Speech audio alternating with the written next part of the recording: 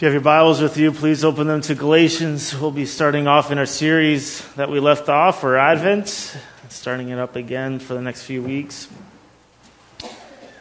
And before we dive into this, let me open up in prayer.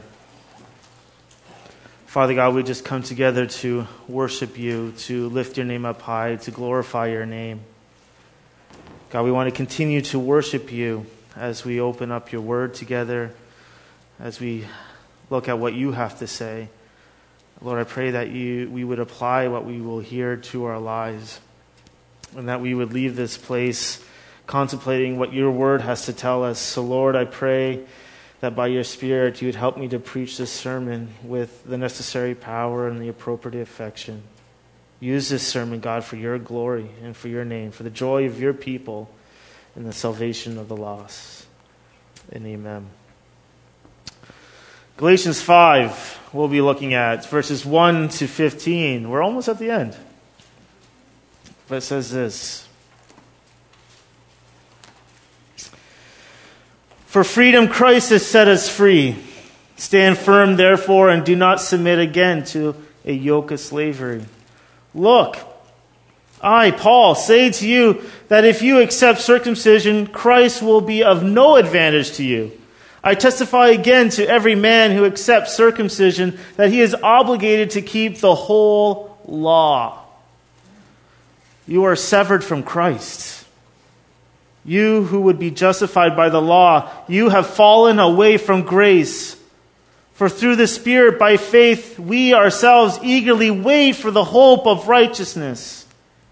For in Christ Jesus, neither circumcision nor uncircumcision counts for anything, but only faith working through love. You were running well. Who hindered you from obeying the truth? This persecution is not from him who calls you. This persuasion, A little leaven leavens the whole lump. I have confidence in the Lord that you will take no other view. And the one who is troubling you will bear the penalty, whoever he is. But if I, brother, still preach circumcision, why am I still being persecuted? In that case, the offense of the cross has been removed. I wish those who unsettled you would emasculate themselves. For you were called to freedom, brothers. Only do not use your freedom as an opportunity for the flesh, but through love serve one another. For the whole law is fulfilled in one word: you shall love your neighbor as yourself. But if you bite and devour one another, watch out that you are not consumed by one another. This is the word of the Lord. You know, as I think about our culture, our society, one of the things that we seem to love, we just love this, is something called freedom. We fight whole wars based upon this concept of freedom. We hold it very highly. The trouble is that we generally have the wrong idea of freedom. In Canada, we have a whole document called the Charter of Rights and Freedoms. We hold to that very, very tightly in our society. And I'm very thankful for it because it's what allows us to come here and worship in a free way. But some speak of freedom in political terms. Freedom of speech, freedom of assembly, freedom to vote. Others work for freedom from oppressing social structures. However, the most we really call freedom, we mostly focus on personal freedom. There's a sociologist called Robert. He says this: freedom is perhaps the most resonant, deeply held value. Yet freedom turns out to mean being left alone by others. Not having other people's values, ideas, or styles of life forced upon one. Being free of arbitrary authority in work, family, and political life. See, in other words, what we really want is freedom to be left alone. I can kind of resonate with this sometimes. And I was actually reading this over and going, yeah, that's kind of me, especially after a busy season of family and friends, and I just want to be alone. But the reason we want to be left alone is that we are naturally selfish. Right? I want to be left alone because it's what I want. We want to do what we want to do whenever, wherever, however, and with whomever we please. Think about it. How do you react when someone interrupts you when you're enjoying a good book or watching your Netflix movie and that doorbell rings? I know that if I'm reading a book or watching a show or something and I'm interrupted, I'm not really thinking, yay! Let's be honest. I'm not. If this is what freedom means to us, then believing in God becomes extremely inconvenient. If there is a God, and there is, He undoubtedly has an opinion about what we ought to do, where we ought to go, and what we're to do with those people. What many of us want these days is not freedom of religion, but freedom from religion. And consider these words by the Free Inquiry, the leading magazine in secular humanism. It says this: some ideas can enslave you. Some can set you free. If you crave freedom from baseless dogma, if you want to think for yourself instead of submitting to tradition, authority, or blind faith, put aside religion, despair, guilt, and sin, and find new meaning and joy in life.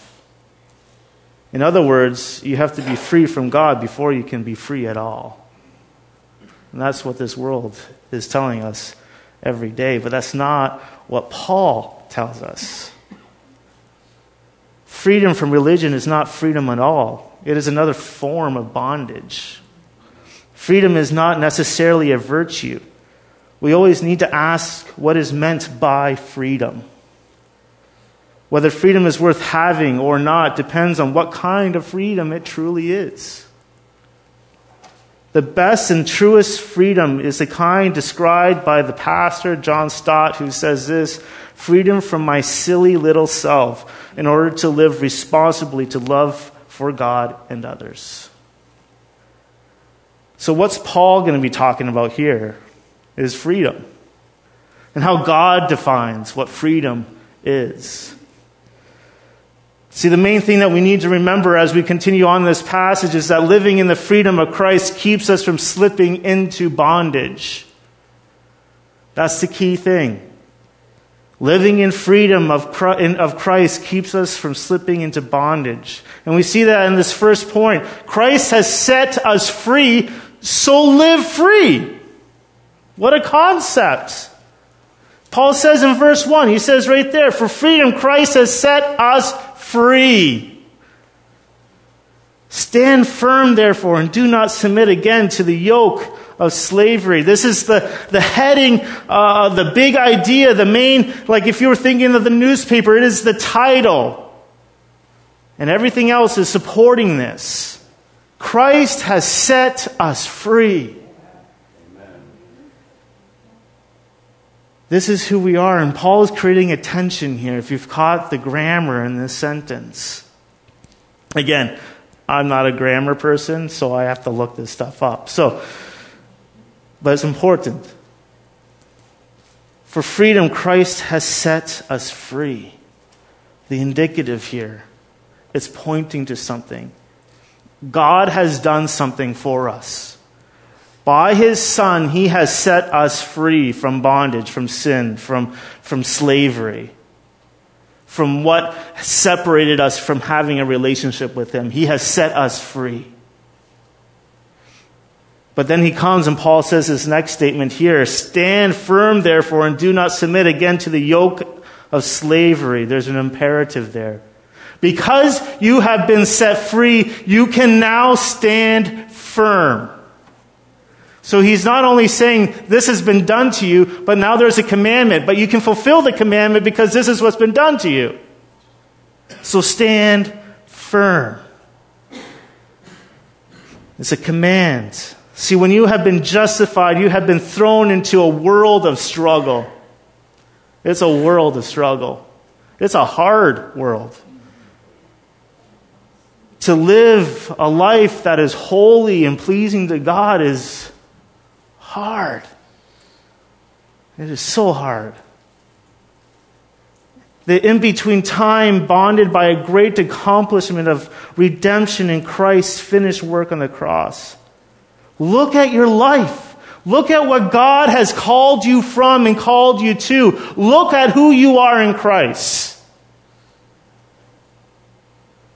But on the other hand, there's this not quite yet of the consummation of God's work, because we struggle still, don't we? God's work is not quite done yet and will only happen when Christ finally comes, which is that final hope that we have. You're going to continue to struggle as a free person. I remember once hearing about how people continue to struggle with wanting to be in prison. For those who've been in prison for a long period of time, they struggle transitioning into the freedom that they had. There's almost a longing to go back. You know, I know you're probably not supposed to watch this movie, but Shawshank Redemption. Yeah, see, I'm not the only one. You know, but it's a great picture of that struggle of these people who spent their whole life in prison and then they're released and they just don't know what to do. So they're actually committing crimes to go back in because that's all they know. Right? As people who've been set free, we're always struggling. We're thinking like the Israelites did in the wilderness, hey, Egypt was better. It's better to be a slave than to be free. See, we think we're free in this prison. We think we're free walking around in this four-wall small room screaming, hey, we're free. But you're free within this prison cell. And Christ comes, He opens those gates, and He allows us to come back, and for some reason we still struggle with going back into that. But Paul says we are free.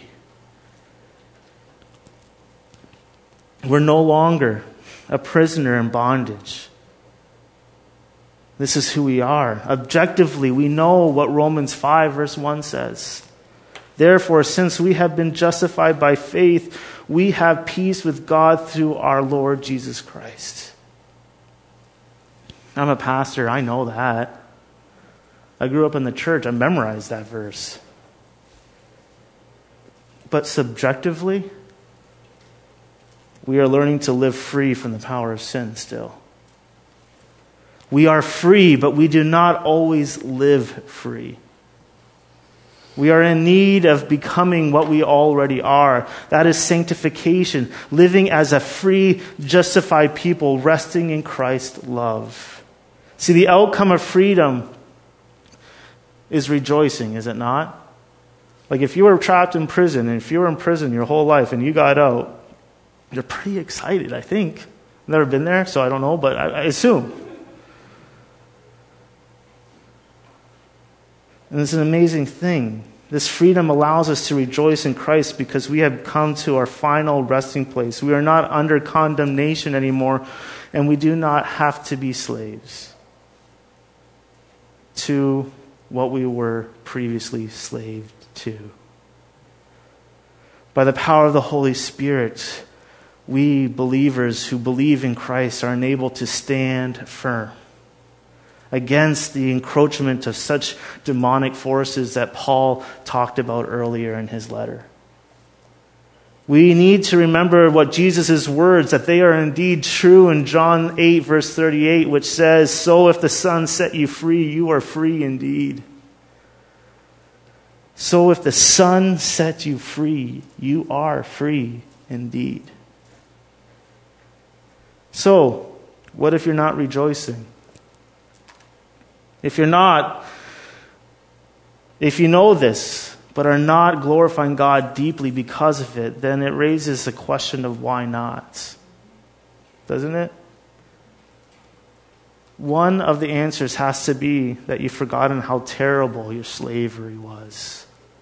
Think about what the Israelites were doing in Exodus. They were whining. I hate whining. I can't stand it. My dog does it all the time. It drives me nuts. Like, stop whining. Like, you got food, you got water, the door's right there. Like, what do you want? And here's Israel. They're complaining. And they're whining.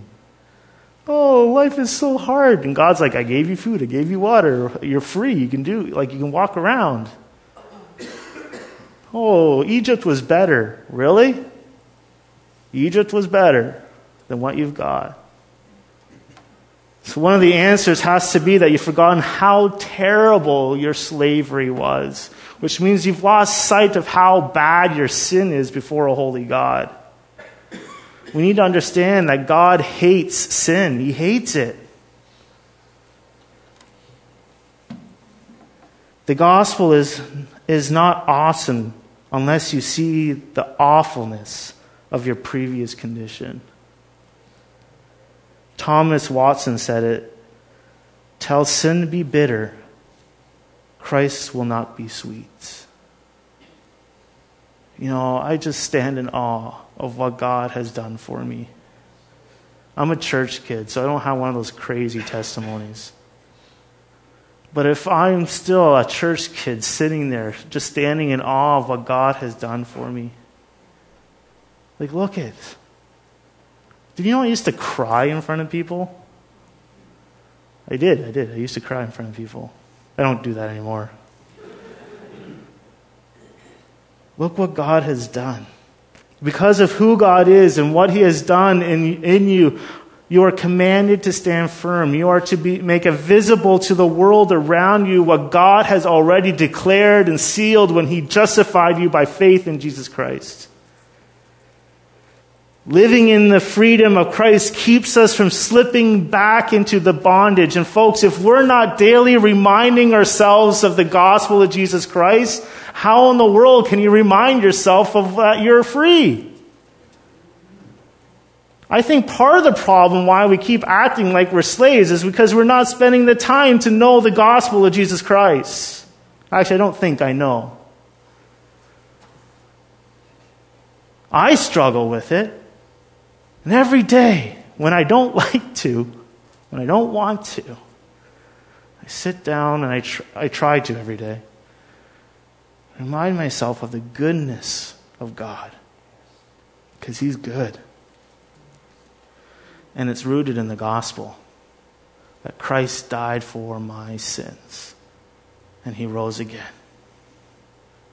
That's the gospel. The gospel frees us from condemnation. So do not put on the yoke that says that you are not free in Christ. That yoke is a heavy load.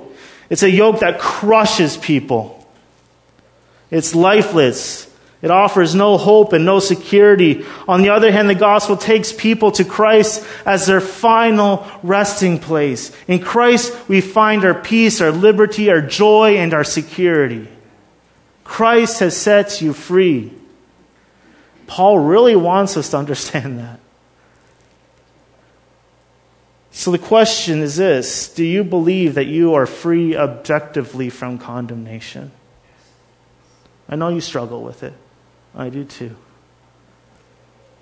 Do you believe you are accepted in Christ perfectly?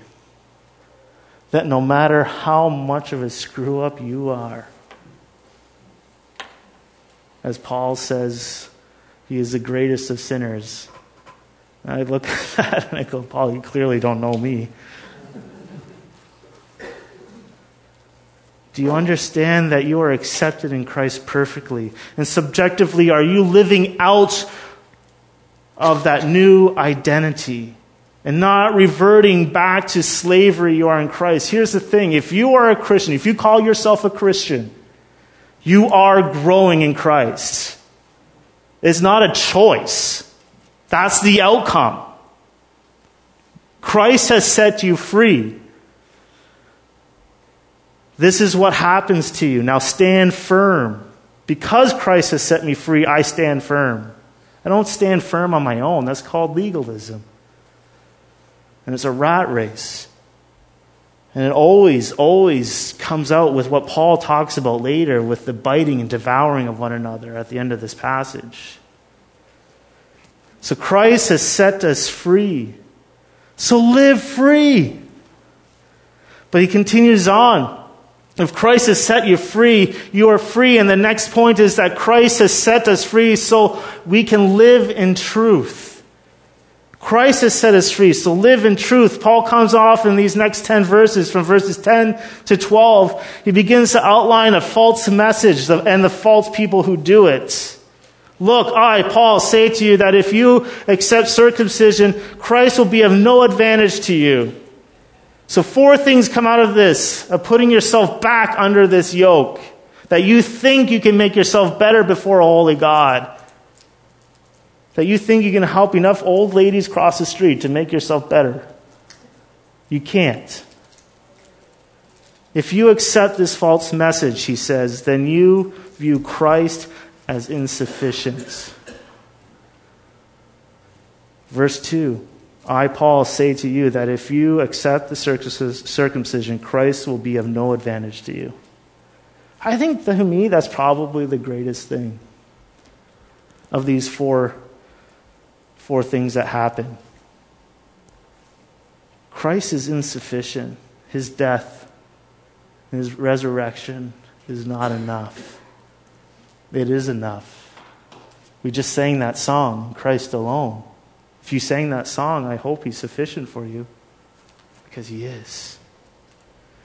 If you accept this message, you must obey all of it, not just a little bit. Not like you pick and choose. You've got to do it all. Instead of resting in the one who accomplished and obeyed all the law perfectly, you've got to do it all. Let me ask you, have you ever lied? Maybe today? Did you tell someone that you're good? Hey, how are you doing today? Oh, I'm good. Really? You probably lied. Right? Lusted? Wanted something that you didn't want? Let's go down the list. How are you doing obeying the whole law? I know I'm doing awful. Next thing that happens is you are turning away from the doctrine of grace. Grace is the unmerited favor of God. You didn't deserve it. And here God is. He gave us himself. He was born of the Virgin Mary. He grew up. He died on the cross for our sins. And 3 days later, he rose again. That's grace. You are severed, as he says in verse 4. You are severed from Christ. You who would be justified by the law, you have fallen away from grace. Next thing is this. You lose the hope of the future glory. Verse 5, for through the Spirit by faith we ourselves eagerly wait for the hope of righteousness. Christ is my hope. The gospel is hope. Christ, in Christ we have hope. We receive this hope by trusting in Christ by grace alone. It's like the song says, my hope is built on nothing less. Come on, older people. And then Jesus' blood and righteousness. This hope keeps us running, keeps us going. When things are hard, when things are rough, when I don't understand why, and I'm trying to figure out why things are just not going the way that I planned, I go back to the gospel and I say, God, you must be sovereign. Because I sure didn't choose you. The Bible says I didn't want to. Samuel Rutherford said it this way. If Christ Jesus be the period, the end and lodging home at the end of your journey, there is no fear. Ye go to a friend. Ye make look death in the face with joy. Liberated people live by faith as they eagerly wait for the hope of righteousness. As Paul points out in verse 6, the mark of a life that are justified are found in faith, hope, and love. Work-based righteousness leads to fear, bondage, and despair. But the opposite happens when we believe in the doctrine of grace and trust in the finished work of Christ. Our works come out of the faith we have in Jesus Christ.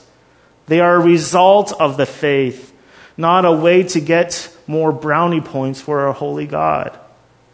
Because we all know that the brownie point system is flawed. Because you can lose those on a dime. Right? It's like when you're a child and you're trying to do all your chores because you think that you did something. And you're suddenly obeying your parents all of a sudden. You're doing all those chores that your parents asked you to do. And then you tell your parents what you actually did. What happens to all those brownie points? Does that help you when it comes to your punishment? Not in my experience. See, likely this message, like any message, there are also messengers, as Paul continues on, and you can point them out by looking at their followers. You can spot them because false messengers hinder obedience to the truth. As Paul says in verse 7, you were running well. Who hindered you from obeying the truth? And further, these false teachers aren't from God. This persuasion, he says, is not from him who calls you.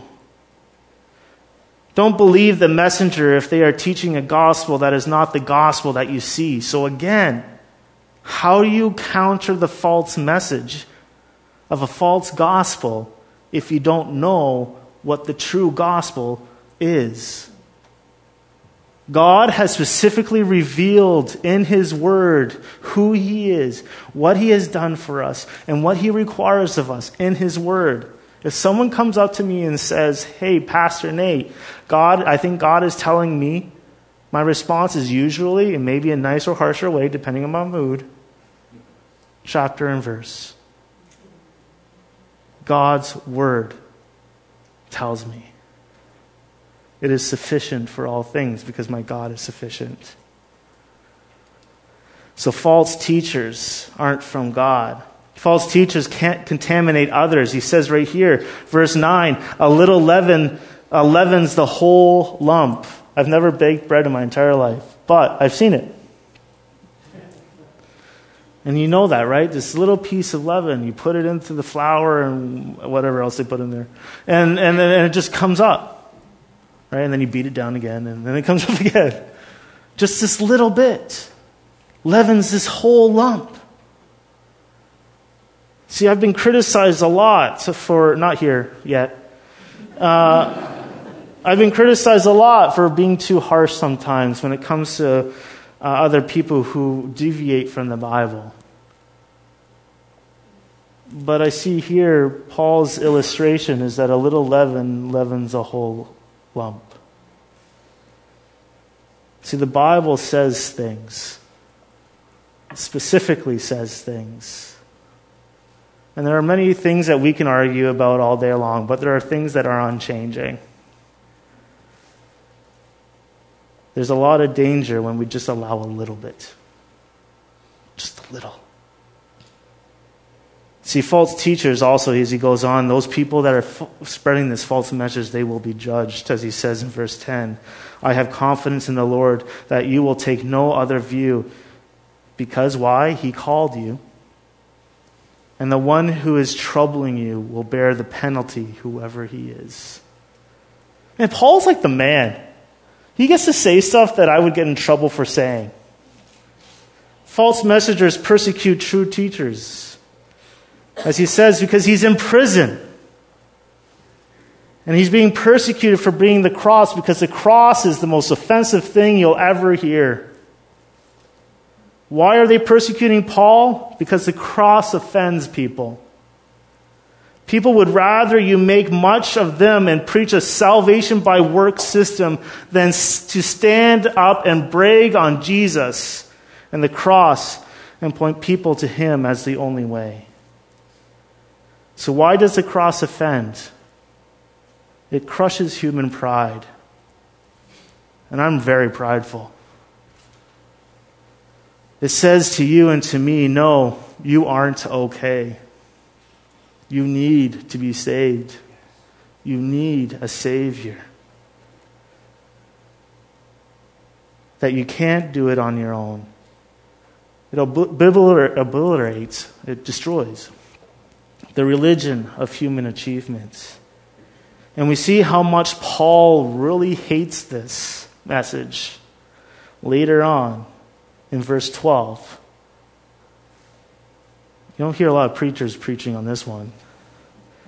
I wish those who unsettled you would emasculate themselves. You ever wonder what Paul feels? And all the men are like, ee. See, I'm a pretty blunt guy. I can say some coarse things, but I've never said this. The gospel meant everything to Paul. It meant everything. Because it is everything. Because it's Jesus Christ who died for our sins and rose again. And Paul comes along and he says, how dare you pervert that? Because it's the gospel that has the power of salvation. It is only through the gospel that you can be saved. If you are believing in anything else but what the gospel and what God has said the gospel is, you aren't. You can't be saved. You can't be.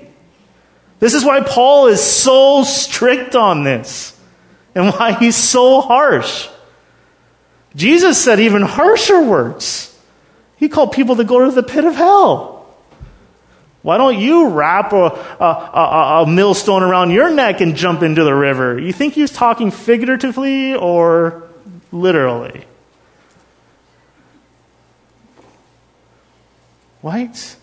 The gospel of Jesus Christ. So some people might come to me and say, oh, Pastor Nate, that's not a very Christian thing you said. I didn't say it. Paul said it.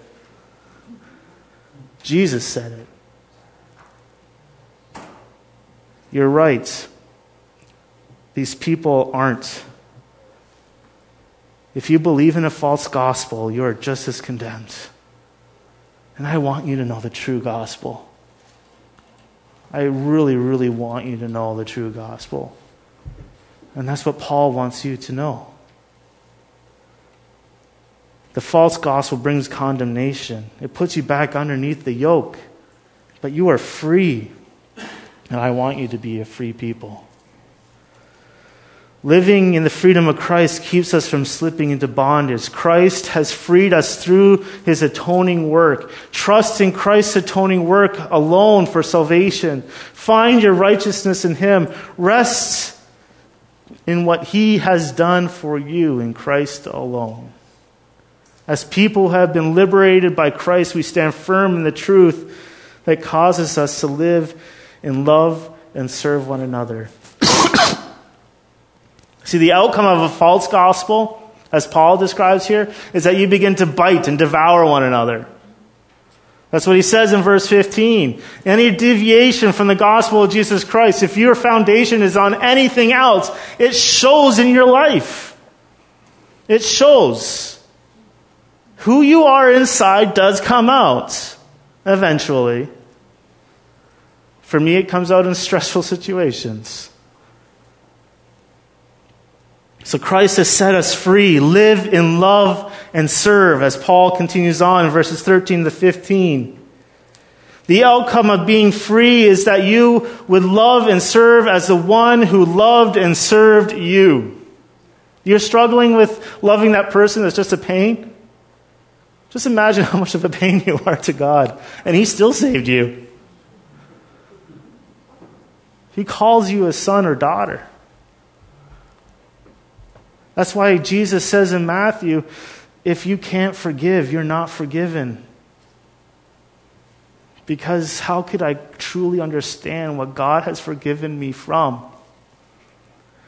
yet hold that person and what they did to me against them?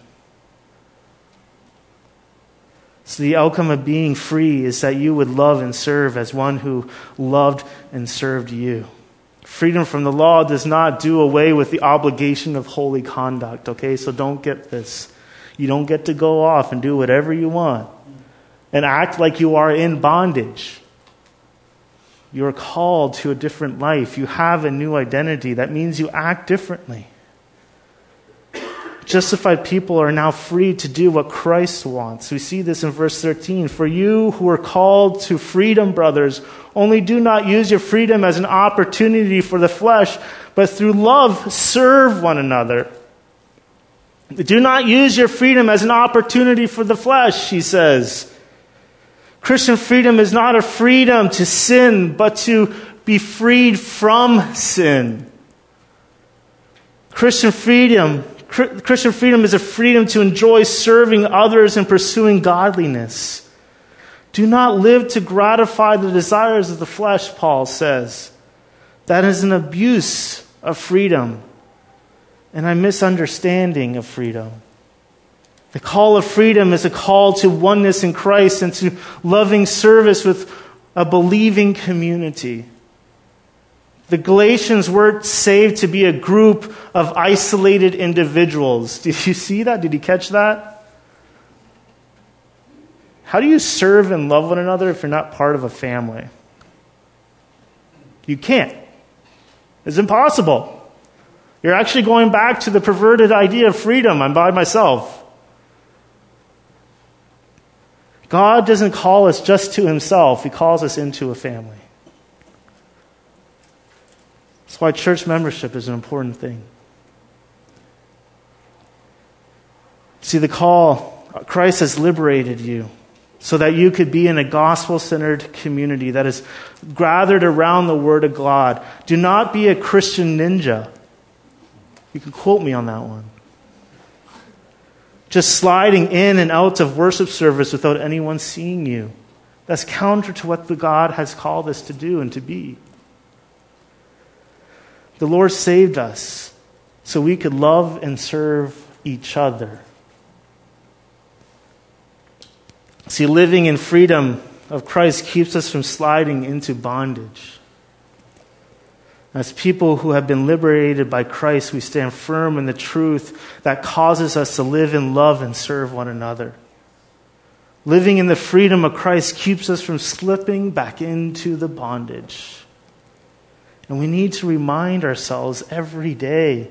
But that's why we're also part of a family. It's why we come to worship on a Sunday. So I can come and say to you, hey, let me remind you of the gospel. Because you've got to go back out there. Monday's coming. Monday's coming. And there's 6 more days until the next Sunday. So let us come together as a family and encourage each other in the love of Christ, reminding each other the gospel that Christ died for our sins and rose again. That we are no longer the same people that we once were, that God has called us out of that and into a new life. See, church isn't just about showing up. It's about being reminded of the gospel of Jesus Christ and worshiping our awesome God. So what?